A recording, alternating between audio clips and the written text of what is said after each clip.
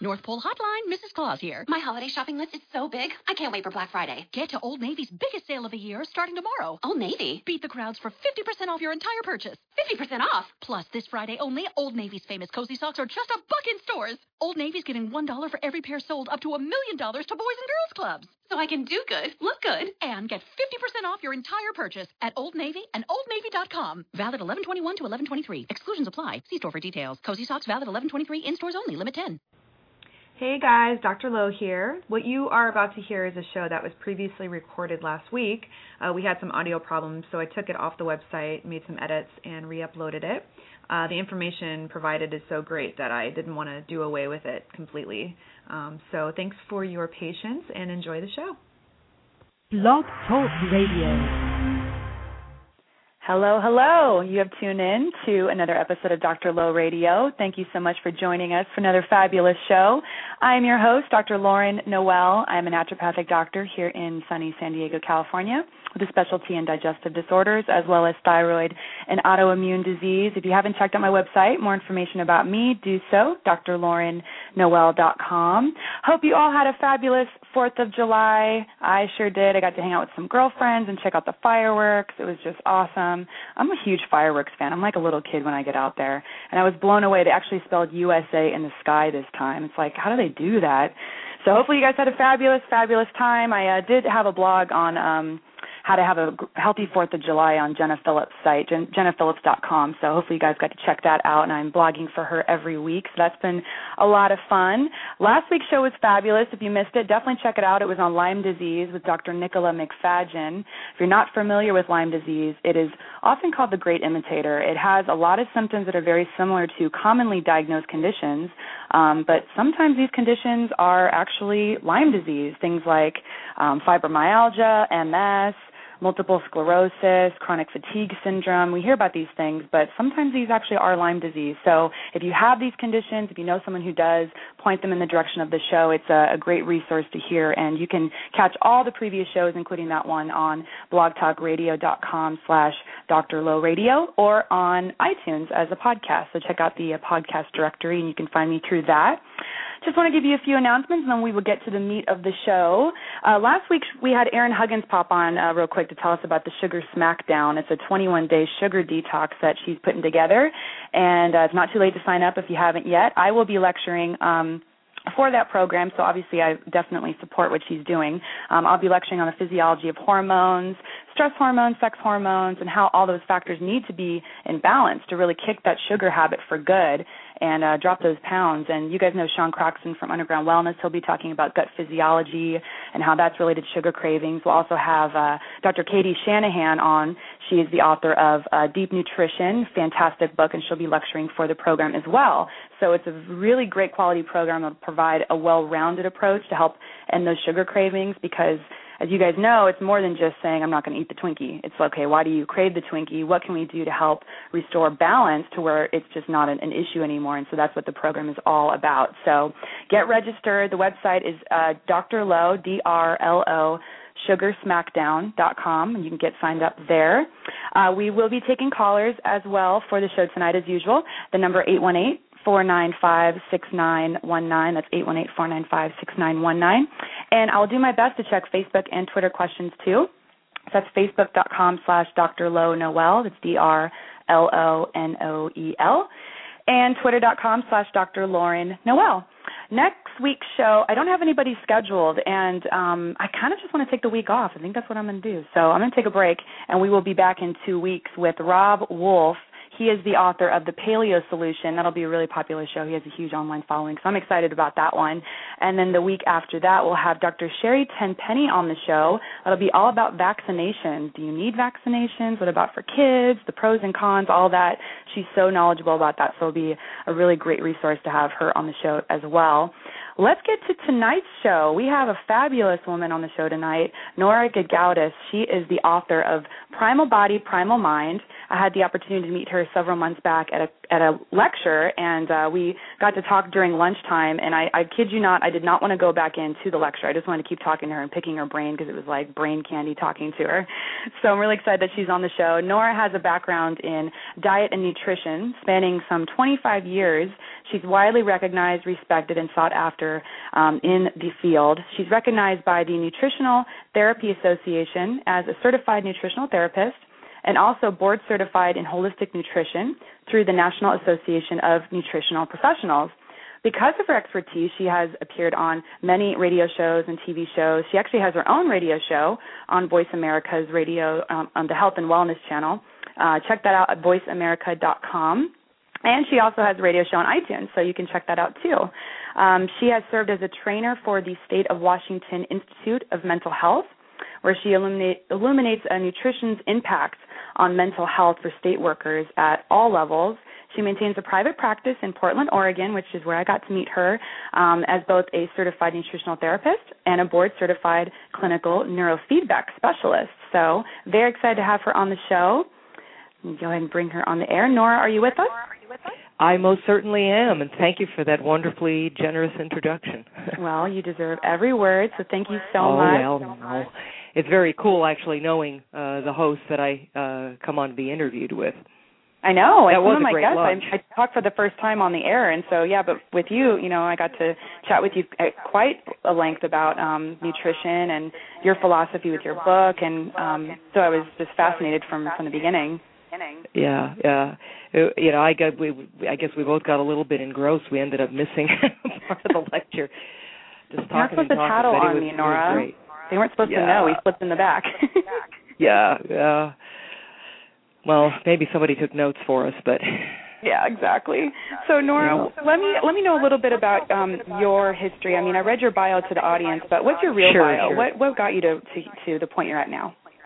Oh man, what a convoluted journey really that was. I mean, I think I got started with respect to my interest in nutrition, just sort of reading some really obscure, popular, maybe not even that popular book on the subject, but the whole concept sort of captured my imagination that it could actually affect the way you felt and thought by changing what you ate and what you supplemented with and all that. And so my earliest interest really was more so in supplements than food specifically, which is kind of an easy trap to get sucked into because a lot of the magazine articles and a lot of the emphasis when you learn about this, I think probably even from a naturopathic perspective, right? It's that evidence-based nutrition, what vitamin does what for what, or what supplement does what for what, rather than looking at sort of this the integrated whole of how your diet plays into everything and how things work as a system. And so I, ventured off onto that whole onto that whole path, and could quote chapter and verse on almost. I could walk into any health food store, grab a bottle off the shelf, and spend 3 hours talking about it. But it took me a long time to figure out how actual food played into everything. And I got sort of smacked around by a lot of different ideas, different ways of going about things. And, of course, I went the vegetarian route for a little while, and that just did not work out well for me. And in doing some of the kind of consultations that I was doing for a number of years, I heard from just scores of people what they were doing, what kinds of problems they were having, what was working for them, what wasn't working for them, and started really accumulating a mass, kind of a database in my own head and in my own notes about all of that. And there always seemed to be something kind of missing, I think, in my whole grasp of the whole subject. There was little compartmentalized bits and pieces that I was really proficient with, but I didn't have a unifying structure to kind of pull it all together until I stumbled across the work of Weston Price and began thinking in terms of our evolutionary history, and then moving beyond that to try to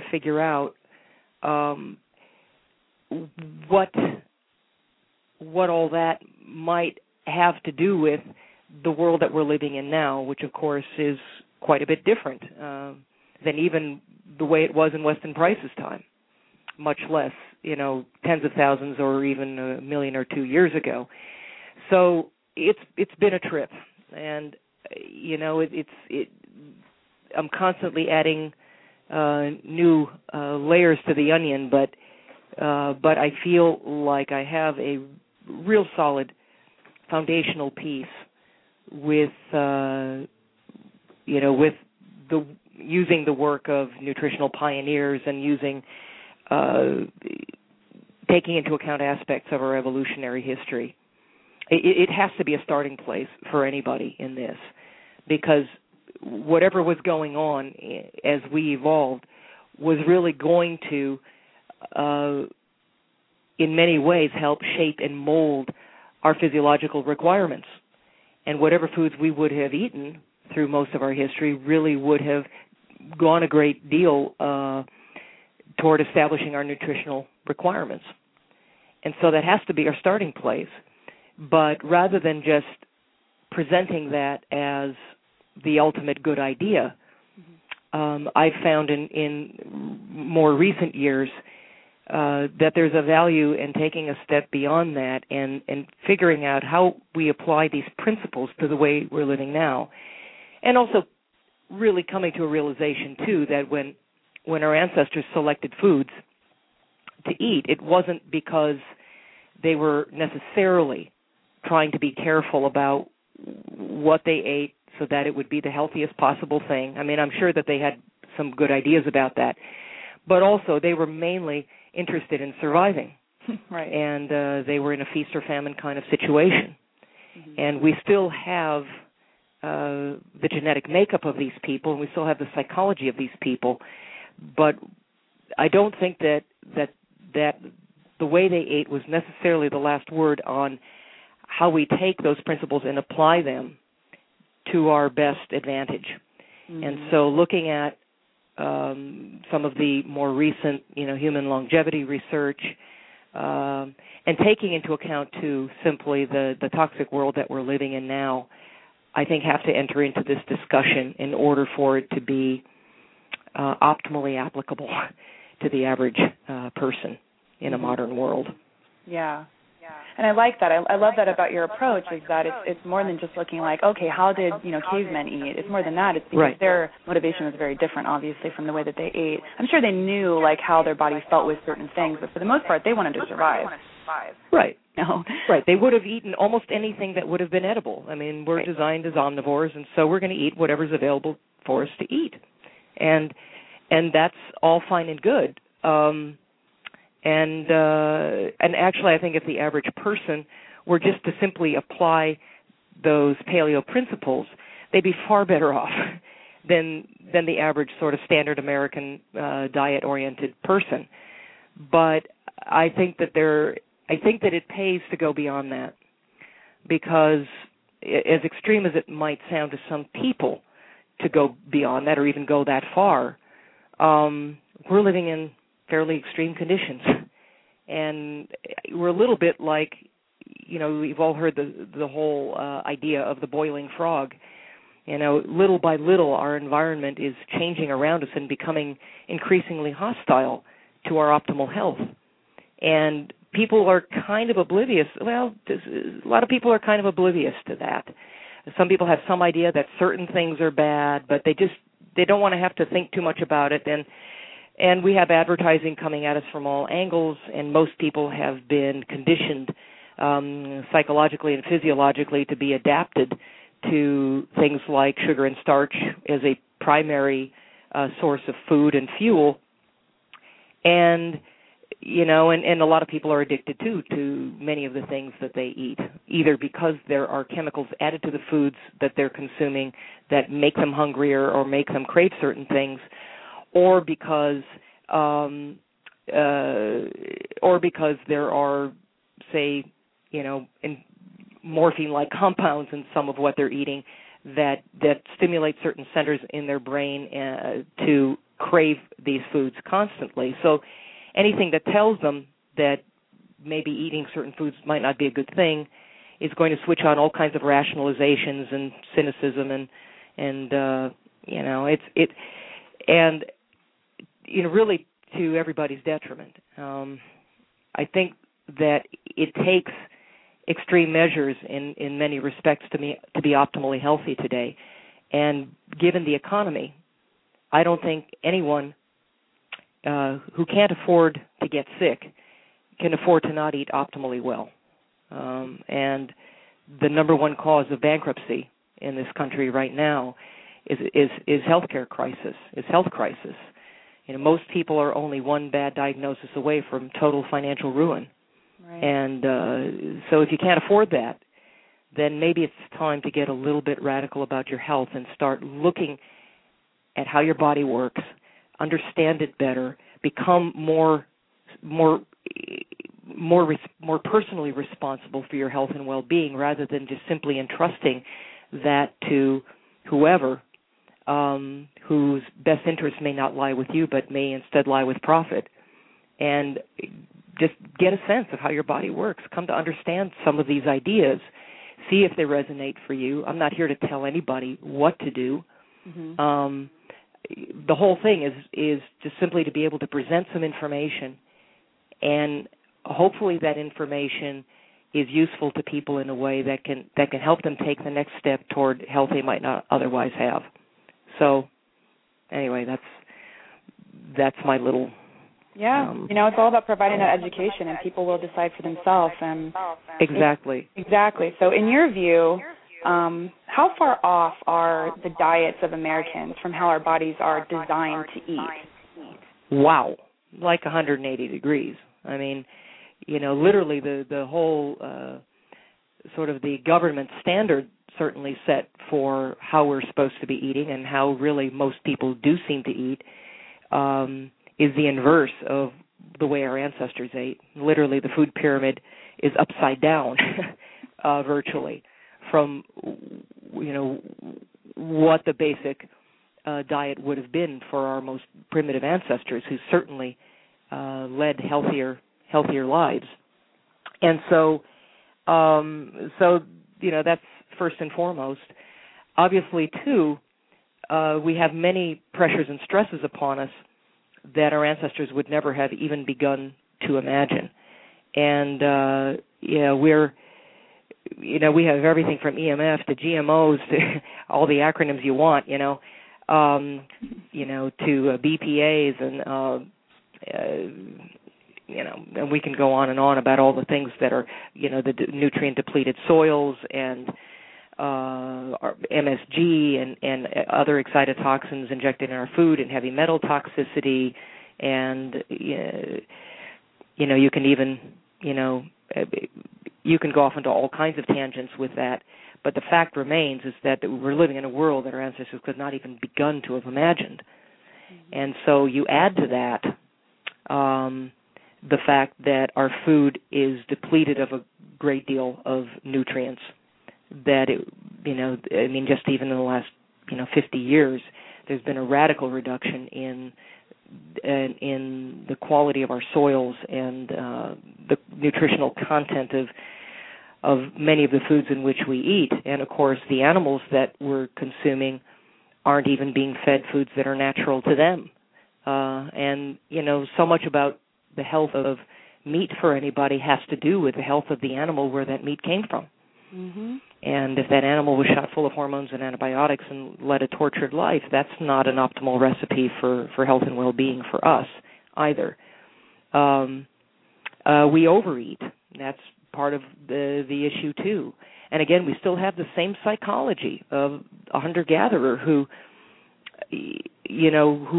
when he or she came across something to eat or killed an animal or whatever, that when you had food, you didn't know if you were going to have food the next day or not. So you ate all you could when you could. Now, part of that equation too, though, is I doubt that we were having meat orgies every time that we ate. In fact, when you look at the way primitive societies exist and coexist, when an animal is taken, it's typically, the meat is divided among the family members and other tribal members or other group members that were part of that and were part of your life, and so the individual portions may not have been that great a lot of the time. We may have gone for extended periods of time without eating. In fact, that's quite probable because we have so many mechanisms in place physiologically to cope with the prospect of famine. And,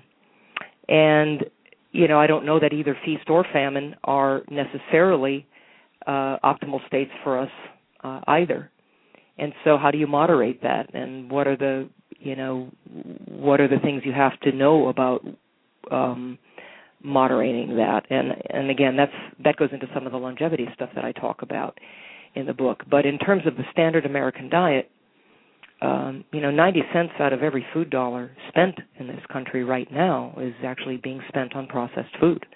The number one source of fat calories in this country is coming from hydrogenated soybean oil, and the number one source of calories, period, is actually coming from high fructose corn syrup, neither of which exist in nature, neither of which were ever designed to be any part in any way, shape, or form of our diet. Both of which come out of test tubes in their own way, and neither of which have any ability to support healthy, natural physiological function, and both of which can dysregulate it tremendously. So we're operating at an enormous disadvantage. Mm-hmm. And part of the issue too is that so much is skewed toward in terms of media advertising, in terms of the way things are taught in conventional medicine, in terms of the way things are run politically, which is basically driven more by corporate interests than anything else. There's a tremendous amount of money right now that's invested in people consuming a diet that basically enslaves them to a dependence on carbohydrates, specifically grains, but processed foods and all the things that the food pyramid holds dear. And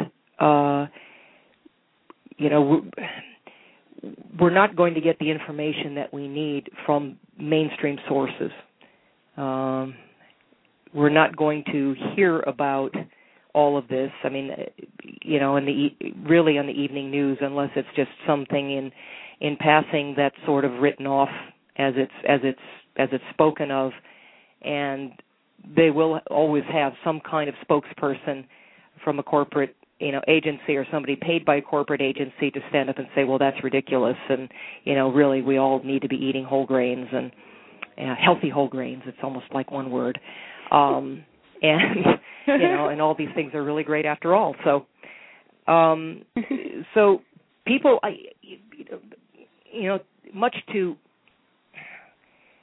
I'm really sympathetic, really, where the average American is in all of this, because it's hard not to be jaded. It's hard not to be cynical about information regarding nutrition. Of course, once upon a time, it wasn't that mysterious. It was very straightforward. People didn't, have to question what it is they need to eat. They just ate. Right. Whereas today, there's so many different interests coming at you that are invested either emotionally or most often economically to manipulate your thinking in a certain way. And then on top of it, you're physiologically confused because you're addicted to certain foods, whether you're aware of it or not. And depending on certain foods that may be not optimal for you to be depending on.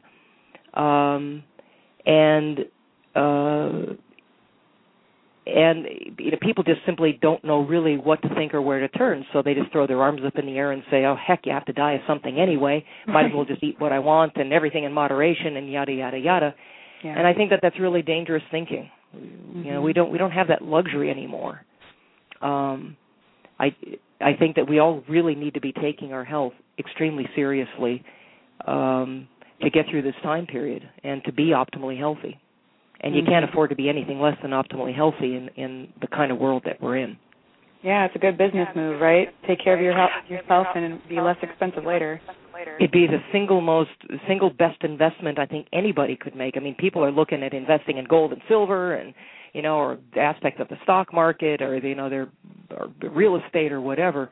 Your number one investment should absolutely be number one, your health. Because if you don't have that, the rest of it doesn't matter. Right. So this has to be a priority. It just has to be. And really, it all boils down ultimately to what you prioritize. Mm-hmm. And everybody's at a different place with that.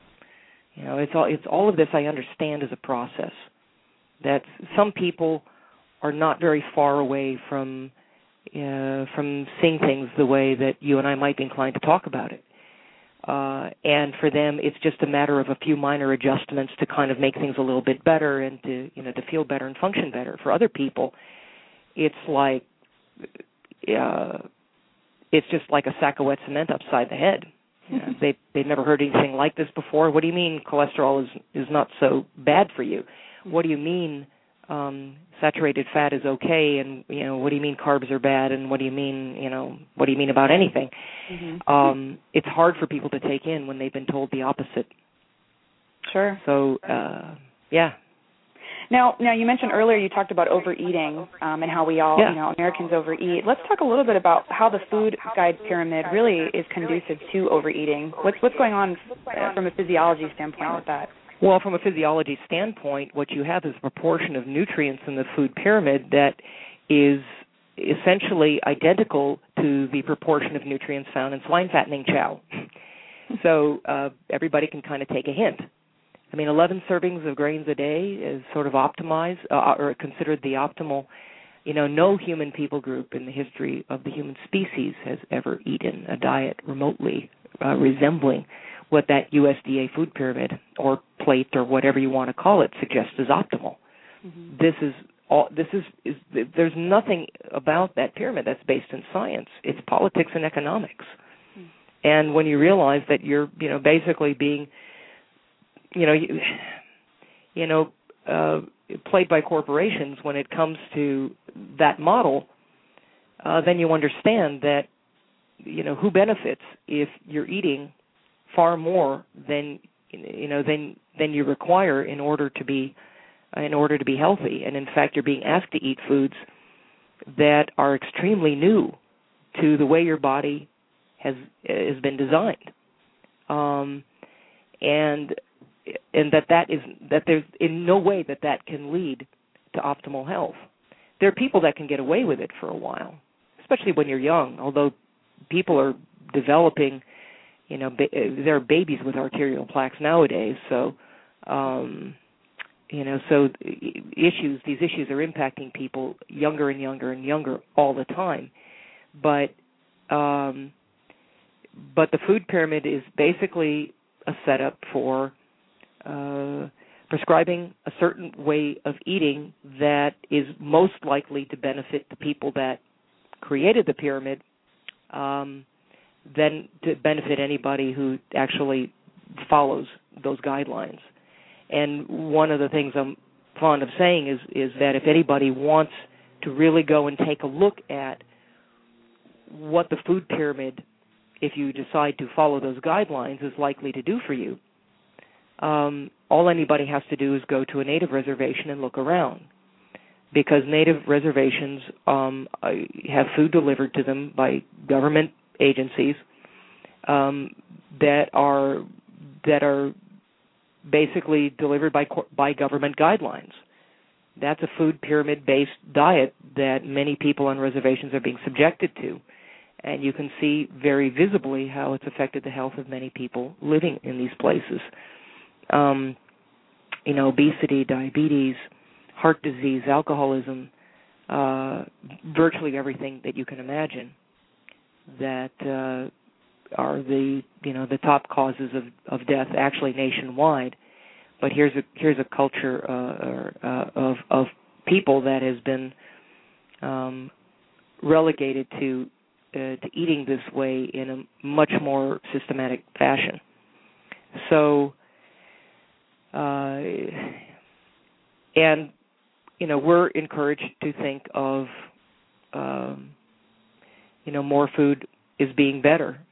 So many people, they go to a restaurant and they don't feel like they've been properly fed unless that plate has been mounded over, and they feel ripped off unless that plate is just, mounded up with food. And they'll go to buffets and, fill up and then go back for seconds and thirds and then go back for dessert and try to, squeeze what they can out of that so-called good value. And, we're not designed to be stuffing ourselves every day all the time.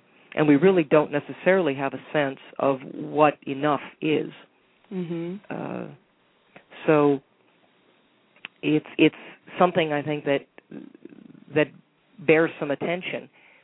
And it's, again, in the economic times that we're in, there are ways of eating that can give you everything you need without having to spend, not only without having to go broke, but also without having to spend really that much money. And it's not that hard. Right. Yeah. For those of you who just tuned in, we're speaking with Nora Gedgaudas, author of Primal Body, Primal Mind. I'm sorry about the echo. I know there's an echo with my voice. I have no idea what it is. But I'm going to keep talking. So I sat back down again. Okay, is that better? It's just me, actually. You sound fabulous. That's why I'm letting you do the majority of the talking. Number one, you're okay. Smart, and number two, I just have this echo, so I'm just. Actually, it's not even happening right now. I don't know what's going on. Anyway, so if you are just tuning in, any listeners, and you would like to call in and ask a question, the number is 818-495-6919. And I'm actually going to take a couple of Facebook questions. This question is from Lisa, and she wants to know, I'd like a few simple strategies on how to transition from a sugar burner to a fat burner, and how quickly does that happen for most people? Well, my experience is that it takes somewhere between 3 to 6 weeks really to fully make the transition to where it's comfortable, you're not craving things. Now, it can happen faster, but I think, to give it a fair shake, it's, 3 to 6 weeks or so, depending on your age and, your state of health before you begin all of this. Mm-hmm. If you happen to have, an advanced or, diabetic condition or, severe hypoglycemic issues, or you're pregnant, or, you have some serious, a hardcore alcoholic or something like that, I really would like to see you working with a knowledgeable healthcare provider before you make any fancy moves, because we don't want to upset the apple cart, so to speak. This is something that should not be a painful transition, but it's one in which your body kind of has to be prepared to handle.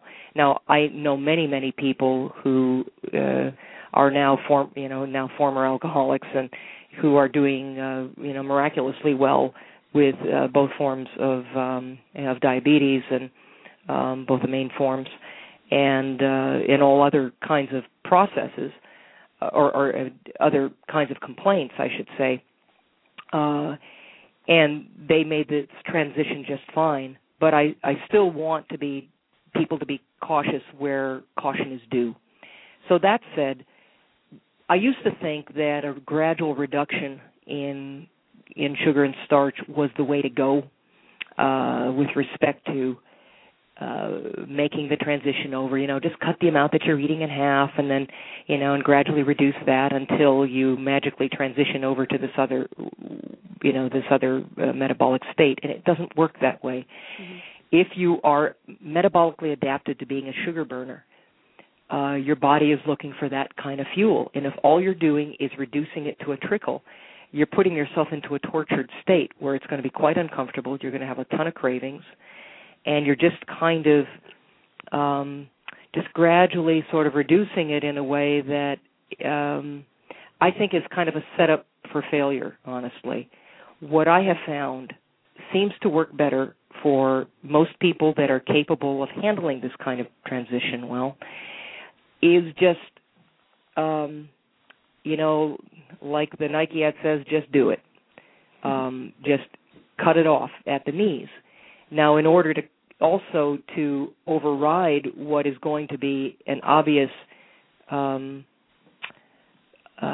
transitional state where your body's going, wait a second, where'd the carbs go? And your body hasn't quite yet figured out how to make use of ketones very efficiently. I tend to recommend to people to go out and get supplements like L-glutamine, go out and supplement with things like Gymnema sylvestre, which is an herb that can kind of help to kill carb cravings and improve maybe insulin sensitivity a little bit. And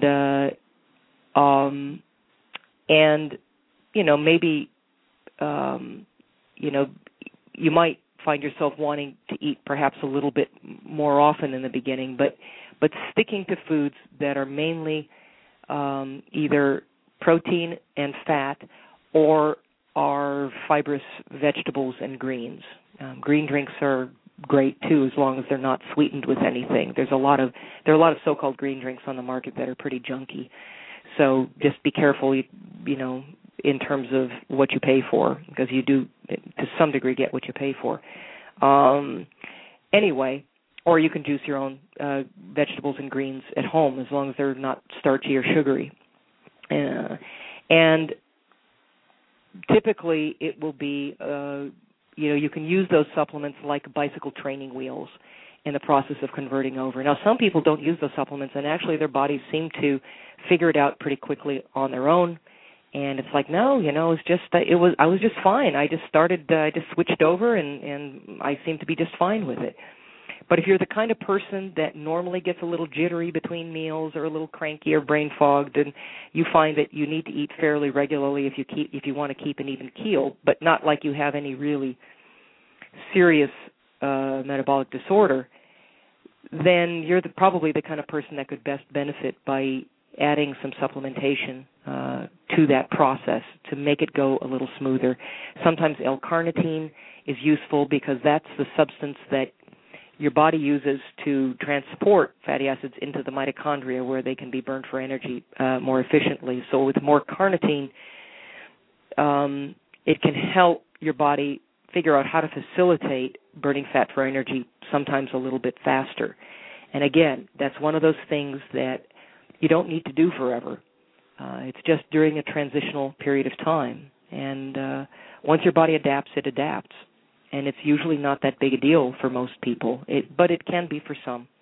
And I have an article on my blog called Taming the Carb Craving Monster, and I've done a number of lectures on that topic that may be accessible to some of you.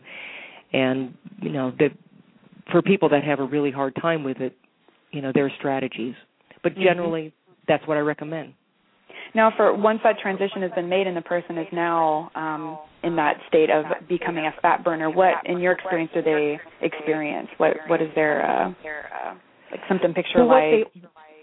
That's actually a great question. For me, what the initial, I think, what the revelation was for me was that it's like, wow, I'm actually sleeping all the way through the night. I'm sleeping more soundly. I wasn't getting that sort of 3 a.m. awakening that oftentimes accompanies hypoglycemic states. For other people, it may just simply be that they find themselves able to go for long periods of time during the day without eating, but they still feel a lot of energy. They feel really even-keeled. Their moods are much more stable. Their outlook is a lot more able to be positive, and they also may find it much easier to have their weight move toward a greater normalization. And so there are a lot of different things that a person might see. I have a lot of people reporting to me that a lot of little aches and pains seem to go away pretty quickly. A lot of just sort of unpleasant and annoying symptoms, and some that aren't so little, very often just sort of seem to magically clear up. I mean, it's extraordinary in my mind what can be accomplished by some very simple and basic dietary measures. And that may not be the magic bullet for everything for everybody, but it's going to give you a much better foundation from which other interventions are going to more easily be able to help. And so I think it's a fabulous foundation. Great. Thanks for that. I'm going to go ahead and take a caller now. We have a caller who's been very patient. Okay. Caller from the 303, are you there? Yes, I am. Hi, thanks for calling in Dr. Low Radio with our guest Nora Gedgaudas. What's your question and where are you calling from? Calling from Longmont, Colorado. Hello. Hey. Hi. I'm enjoying the show so far. I wanted to ask you, I was diagnosed with fatty liver about 2 years ago. Okay. And I've really have tried to eat greens, a ton of greens and meat, but now I'm told I need to eat fat. Is that good for my liver? Well, again, I have to preface this by saying I can't necessarily address a medical condition here, and I want to be cautious about that. And I don't know everything that's going on with you, but I can tell you that nobody comes to a diagnosis of a fatty liver who's necessarily come from a background of a low-carbohydrate diet. And dietary fat usually is not the culprit. It is typically dietary carbohydrates, alcohol, things like that are going to precipitate that kind of a problem. Now, your liver, I don't know exactly what's going on with your gallbladder, and that's another consideration to take, to talk about. If you have symptoms of gallbladder issues or if you've ever had gallbladder issues, that's something that we'd have to take into account while talking about this. And you may or may not be in a position to process fats very well if you have any symptoms of gallbladder dysfunction, either stagnant gallbladder or you think you might have gallstones or you've been told you have gallstones. That has to get addressed first. And it may be appropriate for a period of time to eat a lower fat diet until you get that under control, because you really don't want to trigger a gallbladder attack if that's part of what's going on. And again, I don't know. Okay. Well, my gallbladder was checked out and they said it was fine. Okay. Good. So that helps. That definitely helps. Right. So anything you can do to support the health of that gallbladder. And I know that there are supplemental preparations with things like, beet juice from the tops of beets, and there are nutrients like taurine or choline. Sometimes certain forms of lecithin can be useful as agents to kind of help support biliary health and keep that moving along well. What they call lipotropic agents. Sometimes you can get lipotropic formulas, and those are helpful. But fat in and of itself, if you have a healthy gallbladder, should not necessarily be a problem. And what I'm advocating isn't a diet that's high in fat. It's a high percentage fat diet, because we're moderating the calories coming from things like protein, and we're coming as close as we can to eliminating the calories that we're getting from carbohydrates. So the primary caloric intake is coming from a moderate amount of protein and just as much fat as you need in order to satisfy your appetite, which ultimately doesn't end up being that much because it doesn't take a lot of fat to be satiating. It's very filling all by itself. And then you eat as many vegetables and greens as you need to have some bulk, but and to get some antioxidant value and whatnot. But that's basically the formula. So we're not talking about drinking lard here, or or chewing on a brick of Kerrygold at the end of a popsicle stick, as delightful as that might be. Come on. Sorry, but but don't be afraid of fat. It's something that we've always consumed as a species.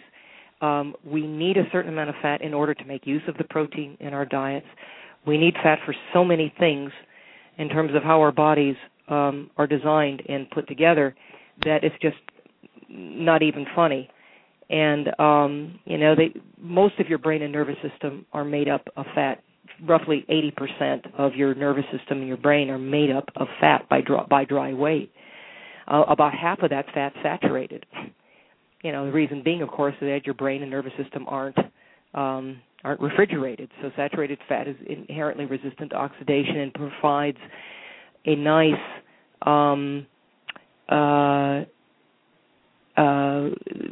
stable sort of place for the other, nice stable protection for the other more delicate polyunsaturated fatty acids that make up the human brain, like DHA. And you need fat for the absorption of so many important nutrients in your diet. You need it for making hormones. You need it for the healthy structure of your cell membranes. And you need it, actually, fat is the primary fuel for the human heart. Your heart needs it too. And if you want to keep a healthy gallbladder, you've got to use it. You've heard the old use it or lose it. Well, your gallbladder is there to help you digest fat. You need it for your immune system. You need it for your, obviously, for a healthy, stable nervous system. And it just sort of goes on and on. So, and you need fat from a variety of natural sources, not just one thing. Just naturally occurring fats. And it doesn't have to be rocket science. It doesn't have to be that complicated. You don't need to be trying to decide, what kind of fat should I eat? Well, whatever naturally occurring fat is there in your meat and fish. You can use some olive oil. You can cook your meat or fish in things like ghee, or if you're casein tolerant, you can do butter, tallow, or even lard if it's from an organic, non-hydrogenated source. Coconut oil is a marvelous fat to cook with. And by the way, coconut oil tends to bypass the gallbladder anyway, because those medium-chain triglycerides are processed differently than most regular fats are, or most longer-chain fats. So, nuts and seeds, things like that. And really, like I say, it doesn't take a lot to feel satisfied. It is important that you get some of the essential fatty acids, like the kinds of things you get from omega-3 fish oil or krill oil. There's an essential fatty acid called gamma-linolenic acid, which is actually an anti-inflammatory omega-6 that you can either supplement with, or that you can try to supplement with. I usually like blackcurrant seed oil better than borage oil or evening primrose, but I think that oftentimes is a useful one for a lot of people. But omega-3 fats are not the only fat people should be getting in their diets. And there's so much hype around fish oil that a lot of times people are over-consuming now polyunsaturates, which is a bad idea in the other direction. There really kind of needs to be a balance. It's not any one fat necessarily that is that's the issue. It's the relative balance of these things in your diet. And if you just eat a diet that has them naturally contained in the food that you're consuming, for the most part, you should be fine. And you might need a little extra supplementation to keep inflammation down and that sort of thing. Well, thank you so much. That's a lot of information.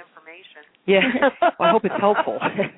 Very helpful. I'm going to play this back and write a bunch of things down. Thank you so much.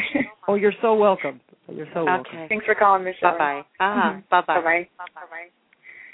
I can see how that would be confusing. Someone being diagnosed with fatty liver and then instantly going, oh, I better stop eating fat, but there's that connection. It's like eating fat and actually, having cholesterol, and actually does even having cholesterol even increase risk of diseases? I mean, there's just this disconnect between our mouth, our physiology, and actual, diseases. Yeah, it's true. And we have this literal interpretation of things, or many for starters, the body's compartmentalized, and and if you are overweight, that's a separate issue than being depressed or having attentional problems or having memory issues, and but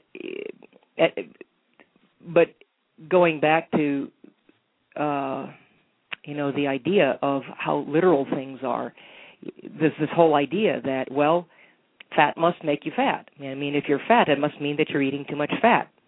Or if you, or if you are lacking this particular hormone, that must mean that your body's stupid and didn't know how to make it, and therefore you must need to have that hormone supplemented. And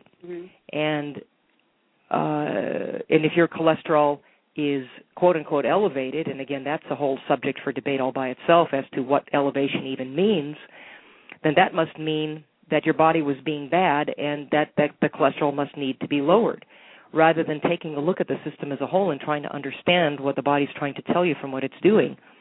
I mean, and as I know that, it was a quote of mine that you posted on your Facebook the other day. Thank you, by the way. You're welcome. Yeah, being fat does not come from eating fat. It comes from this inability to burn fat. And that inability to burn fat is going to be a natural outgrowth of depending on carbohydrates for your primary source of fuel. I mean, think about it. You get, if you want to get good at something, you get good at it by doing a lot of it. So if you want to get good at something like, tennis or piano playing or whatever else, you get good at it by doing it a lot, by practicing it a lot. And you get good at get good at burning fat by burning fat. You don't get good at burning fat by burning carbohydrates all the time, by trying to run your body on carbohydrates. There's a disconnect there. You cannot be good at burning both. So your body's going to be inherently dependent on one or the other, and whichever one you choose is going to make an enormous difference in terms of how healthy you are and how long you live. And the one thing that is certainly true of all the long-lived individuals is universally across the board, and everything from yeast to primates, are low insulin levels. And, of course, carbohydrates are the primary form of fuel that are more likely to provoke an insulin response. And so those are the first things, since carbohydrates are actually the one macronutrient for which there is no fundamental human dietary requirement. To me, that's a no-brainer. Get them out of there. We don't have to have them. We don't ever have to consume a single molecule of sugar or starch in order to have enough glucose to do what our bodies need to do, including our brain. Wow. The only tissue that has to have glucose in order to function normally and healthfully are our red blood cells. Those feed anaerobically because, of course, glucose is an anaerobic form of fuel, in order to preserve their precious cargo, which is oxygen.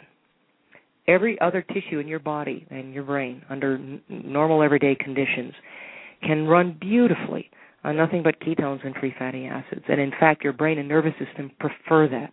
It's much safer for your brain to be relying on fat. And the reason I say safer is that your brain doesn't have a whole lot of protection against the effects of insulin. Insulin is, a fairly damaging substance. And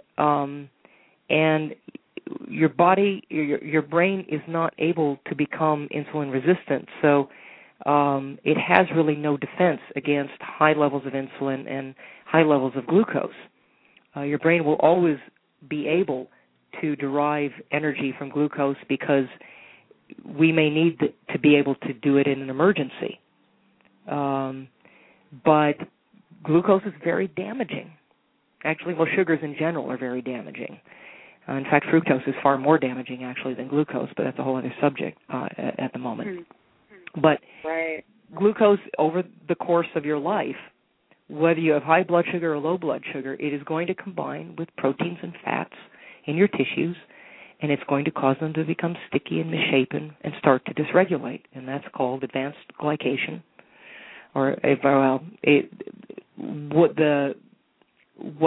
that creates is something called advanced glycosylation end products, or advanced glycation end products, depending on who you talk to. And those attract a lot of free radical activity. They attract a lot of inflammation. Sugar is very damaging. And so your body's obsessed with maintaining the lowest necessary level of blood sugar at any given time. And it's going to do that.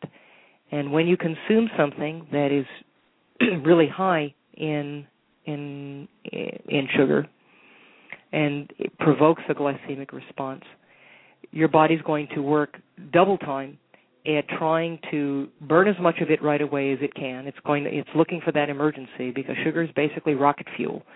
It's what we need in an emergency to fuel an escape. If we have an emergency situation, something jumps out from behind a bush with the intent to kill you, you need rocket fuel now, and hopefully that helps you fuel your escape. But whatever you have that's in excess of that immediate need, or if you don't have that immediate need to run away, you're just noshing on a Krispy Kreme for the heck of it, then your body's going to take some of the excess and try to put it into storage wherever it can, just in case it needs some glucose later. But it doesn't really take a lot to fill up those storage sites. We don't store more than a couple thousand calories of glycogen at any given time in our liver and our muscles. And so whatever's left over then is going to get converted by your liver into triglycerides. Hopefully the previous caller's hearing that part. And at that point, it gets sent off to become body fat, the stuff that we would all really rather not have too much of. And so, but once that happens, of course, if you're dependent on sugar, then that level may suddenly, because insulin is really not a blood sugar hormone, it will take sugar out of your bloodstream and try to move it into storage or into your cells for energy. But it does that very crudely, and it does it as just sort of a trivial side effect of what it's actually designed to do. I actually have a caller who's been on the switchboard for a while now, so I'm going to go ahead and bring this patient caller on the line. This is a caller from the 213. Caller, are you there? I am here. Good evening. Hi, thanks. Thanks for calling in. What's your name and where are you calling from? My name is Stephen, calling from L.A. I was recently diagnosed as gluten intolerant, and so I kind of changed my whole diet plan and whatnot, and actually I'm enjoying it, but I noticed a huge improvement in my health, and things like my joints are easier now. I'm 60 years old and was starting to experience some stiffness in my joints and a few stomach problems here and there. But now my joints feel a lot better. I haven't been grain-free totally, trying to eat some gluten-free pastas and things like that, and they're okay. They don't taste quite as good as some of the others, but they're not bad. My question is, in your view, do you think that some grains are okay? Should I be totally grain-free? What should I be doing with that? Okay, so my take on this, and this is my point of view. I don't consume grains of any kind ever, and part of the reason being is that regardless of what grain it is, whether it is a gluten-containing grain or not, it's still going to be basically a very high-starch food. And the other piece of that equation is that that I kind of just assume not have that type of food on my radar screen at all. In other words, I'm not constantly thinking about where can I get my next slice of bread, gluten-free or not gluten-free. I just don't even think about bread. It's just not on my radar screen. You know what I mean? Right. And so my thinking doesn't go there, and therefore there really isn't any temptation. Right. Now, the other thing to take into account also with many people that are gluten sensitive are also subject to things called cross-reactivity. And cross-reactivity is something that is not very well understood even by people who have been diagnosed with gluten sensitivity for a while, and they think they've kind of got the whole gluten-free thing down. Because there are, and I hate to even break this news to you, but there are a number of compounds that your body may be inclined to react to as if they were gluten. And some of the non-gluten containing grains, or many of them, even though they don't contain the form of gluten that is most commonly associated with things like celiac disease. They're similar enough in their genetic makeup. They're closely related enough that in a sensitive individual, a person can possibly react to them as if they were gluten. This can also include things that are molecularly similar but not necessarily related, things like casein, which is a molecule very similar in its molecular structure to gluten. And it can include other things as well. And so there is a lab right now, and there's only one lab, as far as I'm concerned, that is testing for this sort of thing with any accuracy, and that's a lab called Cyrex Labs, which I know Dr. Noel knows about. Yeah, that's the lab that actually we used to diagnose it? To be diagnosed, yes. It was a saliva Well, I would test. go back to whoever you went to get that test, because it has to be ordered by a licensed healthcare provider. Right. Whoever you went to, go back and say, could we please do, pretty please, an Array 4 panel, because that will help identify for you potentially cross-reactive compounds. Oh. Now, I've done that panel on myself, and as it so turns out, and I don't remember all of it right now, but one example, for instance, of something that normally people think of as okay if you're gluten sensitive, I react to quinoa as if it were gluten. I react to casein as if it were gluten. Yeah. I'm not saying that you will. Yeah. Your makeup is different than mine. It may or may not have the same issue. What I'm saying is you don't know until you test. Right. And the only test I trust is Cyrex. So I'd really recommend you do that. Just to clarify some of that for yourself so that you're going into it at least with your eyes open. And then if you find that you show a negative for cross-reactivity for these things, which I trust a little better with Cyrex than I do other forms of negative results, then you have to make that decision whether or not you are going to choose to incorporate some of those so-called okay grains or not into your diet. And again, I'm not here to tell anybody what to do, but for myself, for the sake of my own optimal health, I choose to not consume foods that are rich in starch. I just try to avoid them as completely as I can. And I keep them off my mental radar so that it's just never an issue. And the concern that I have when you're looking for the gluten-free substitutes is that although they're getting better with some of this stuff, well, for starters, a lot of it's very highly processed to begin with, and a lot of it doesn't necessarily taste quite like you remember things like pasta and bread and whatever else tasting.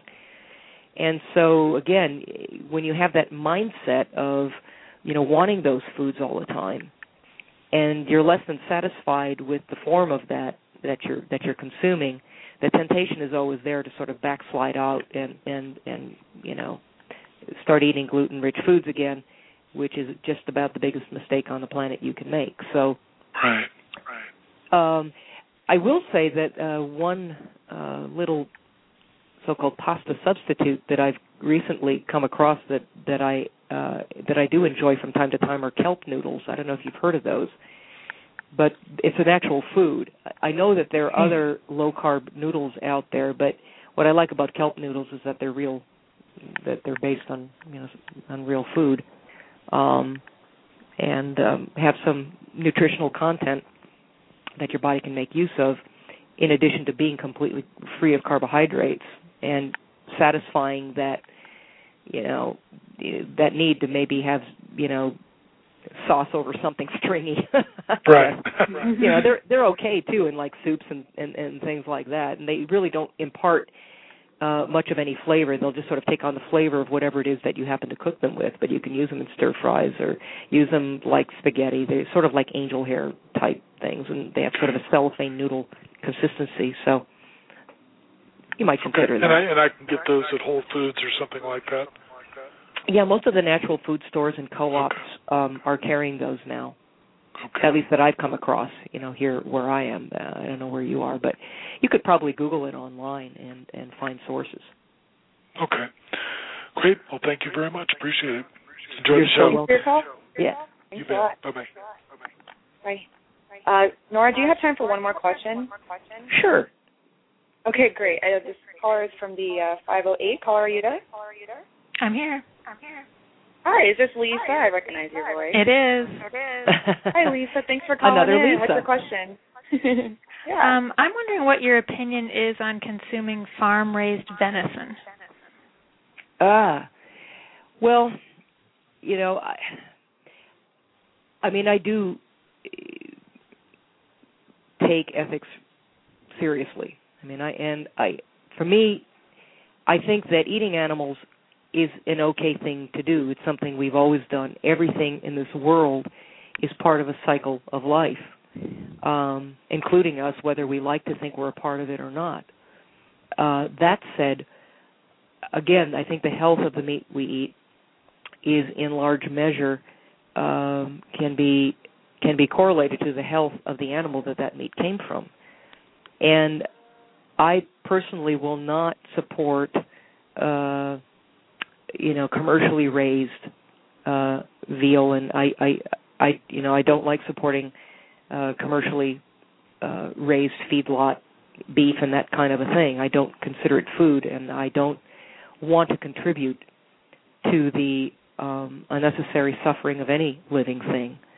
But that said, if it's an animal that was allowed to live in fresh air and sunshine and have access to its mother and that kind of thing, if it's a baby animal, I mean it's no different than lamb. But if that animal was confined, placed in darkness, separated, from its natural environment and from its mother and everything else, and basically tortured to death in the first few days of its life, I don't consider that food, and I would rather not associate myself with that, that kind of food. So I don't know if that answers your question or not. It does. This is from a small family farm, so it's outside on pasture, free frolicking, all that good stuff. Well, there you go. Again, everything in this life ends up serving as food for something else. And everything in this world that's alive has to kill in order to eat, even if you're a vegetarian. I guess it's a matter of, what you prioritize and what what kind of value you place on different kinds of life. To me, life is life, and life begets life, and death and life are all part of a cycle. And I don't know how many of your listeners are aware that I have a background in having worked a great deal with wolves. I actually spent a summer of my life living less than 500 miles from the North Pole with a family of wild wolves. And so I'm intimately aware of these processes. I've followed wolves on their hunts. I've watched what they do. And, most even hardcore vegetarians don't necessarily vilify wolves because they kill other animals in order to eat. That's what they do. It's what they do in order to live, because it's what they've always done, and their physiology is adapted to those kinds of foods. And it's neither bad, nor good if a wolf. In fact, in the summer months and in the spring months, wolves are more likely to go after the young animals in an effort because they're easier to catch. There are a lot of small animals and younger animals, and they're easier to catch in the spring and summer months. And so that tends to be a high percentage of a wolf's diet in the spring and summer. And to my mind, that's neither bad nor good. It just sort of is. We are so far removed as a species now from our place in the natural cycle of things and from where our food comes from, that we either don't care, just don't have any way of recognizing it, or recognize it, or we somehow think we've risen above it. And neither, of course, is fundamentally true. I don't have a problem with with lamb or veal if it's humanely raised at all. So I could ramble more about that, but I suspect that probably answers your question. Thank you. I have one comment, too, for the previous caller. Spaghetti squash makes a good substitute for pasta also. It does, except that it is a little on the starchy side. It is. Squash That's true. Squash tends to be kind of starchy. But probably less starchy than whatever pasta he was getting from the store. Well, maybe than white potatoes or something like that, but yeah. Thank you. Good idea. Yeah, Thanks, sure. Lisa. You're welcome. Thanks for calling in. Wow, man, I'm amazed at how fast these shows fly. It just goes by so fast. I'm like, wow, where does the been time an hour go? And 13 minutes. I know, where does the time go? Nora, do you have anything else you'd like to leave with our listeners, or anything else before you'd like to go? No, I just recommend that if you have more questions or more interest in what I've had to say or in my book, that you can go to my website, which is www.primalbody-primalmind.com, and feel free. In fact, I would love it if you'd sign up for my for my newsletter, and hopefully you'll find a lot of useful information there. There are quite a few articles. There are videos I have. I'm actually no longer actively doing my radio show, but I have dozens of podcasts available from that, many of which people continue to find extremely valuable and helpful. And those are all free to access on my site. So there's a lot there, and it really is set up as a give site. It's not luring you in to try to sucker you into some scheme. So I suspect you'll find a lot of good information there that you'll be happy you checked out. That concludes our show with Nora Gedgaudas. Thanks for the listen. Thanks for being patient with some of the audio problems. I think that it turned out pretty good despite all of that. Make sure to check out Nora's website, primalbody-primalmind.com, and check out our book. It's a fabulous, fabulous read. You'll love it. You'll learn a lot from it. If you like the information tonight, you're in for a treat. The next show will be with Rob Wolf. We'll be talking about the Paleo Solution, his book, and how to make this paleo lifestyle doable and fun. The week after that will be all about vaccinations. I'll have Dr. Sherry Tenpenny on the show. We'll be talking about the pros, the cons of vaccinations, what are the ingredients in vaccinations that are so bad, and what do the studies really show? Are vaccinations effective? And what about for kids? Should kids be vaccinated? Should babies be vaccinated as soon as they're born? We'll be talking all about it and taking your questions. It is your last chance for the Sugar Smackdown, the 21-day detox with Erin Huggins. I will be lecturing on the physiology of hormones and how hormones play a huge part in kicking that sugar habit for good. It actually starts this Thursday, Thursday the 14th, so we're coming up to it real quick. It's not too late if you want to sign up, and you can also bring a friend for free, so you and a friend can go halvesies on it and really reap those benefits. Check it out, Dr. Lowe, SugarSmackdown.com. That's DRLO, SugarSmackdown.com, and get registered. Again, thanks for being with us. We appreciate your support to provide these shows. I'm Dr. Lauren Noel, and I'm here to help you find natural solutions for your healthcare needs. Have a great week. North Pole Hotline, Mrs. Claus here. My holiday shopping list is so big, I can't wait for Black Friday. Get to Old Navy's biggest sale of the year starting tomorrow. Old Navy? Beat the crowds for 50% off your entire purchase. 50% off? Plus, this Friday only, Old Navy's famous cozy socks are just $1 in stores. Old Navy's giving $1 for every pair sold up to $1 million to Boys and Girls Clubs. So I can do good, look good, and get 50% off your entire purchase at Old Navy and OldNavy.com. Valid 11/21 to 11/23. Exclusions apply. See store for details. Cozy socks valid 11/23 in stores only. Limit 10. North Pole Hotline, Mrs. Claus here. My holiday shopping list is so big, I can't wait for Black Friday. Get to Old Navy's biggest sale of the year starting tomorrow. Old Navy? Beat the crowds for 50% off your entire purchase. 50% off? Plus, this Friday only, Old Navy's famous cozy socks are just $1 in stores. Old Navy's giving $1 for every pair sold up to $1 million to Boys and Girls Clubs. So I can do good, look good, and get 50% off your entire purchase at Old Navy and OldNavy.com. Valid 11/21 to 11/23. Exclusions apply. See store for details. Cozy socks valid 11/23 in stores only. Limit 10.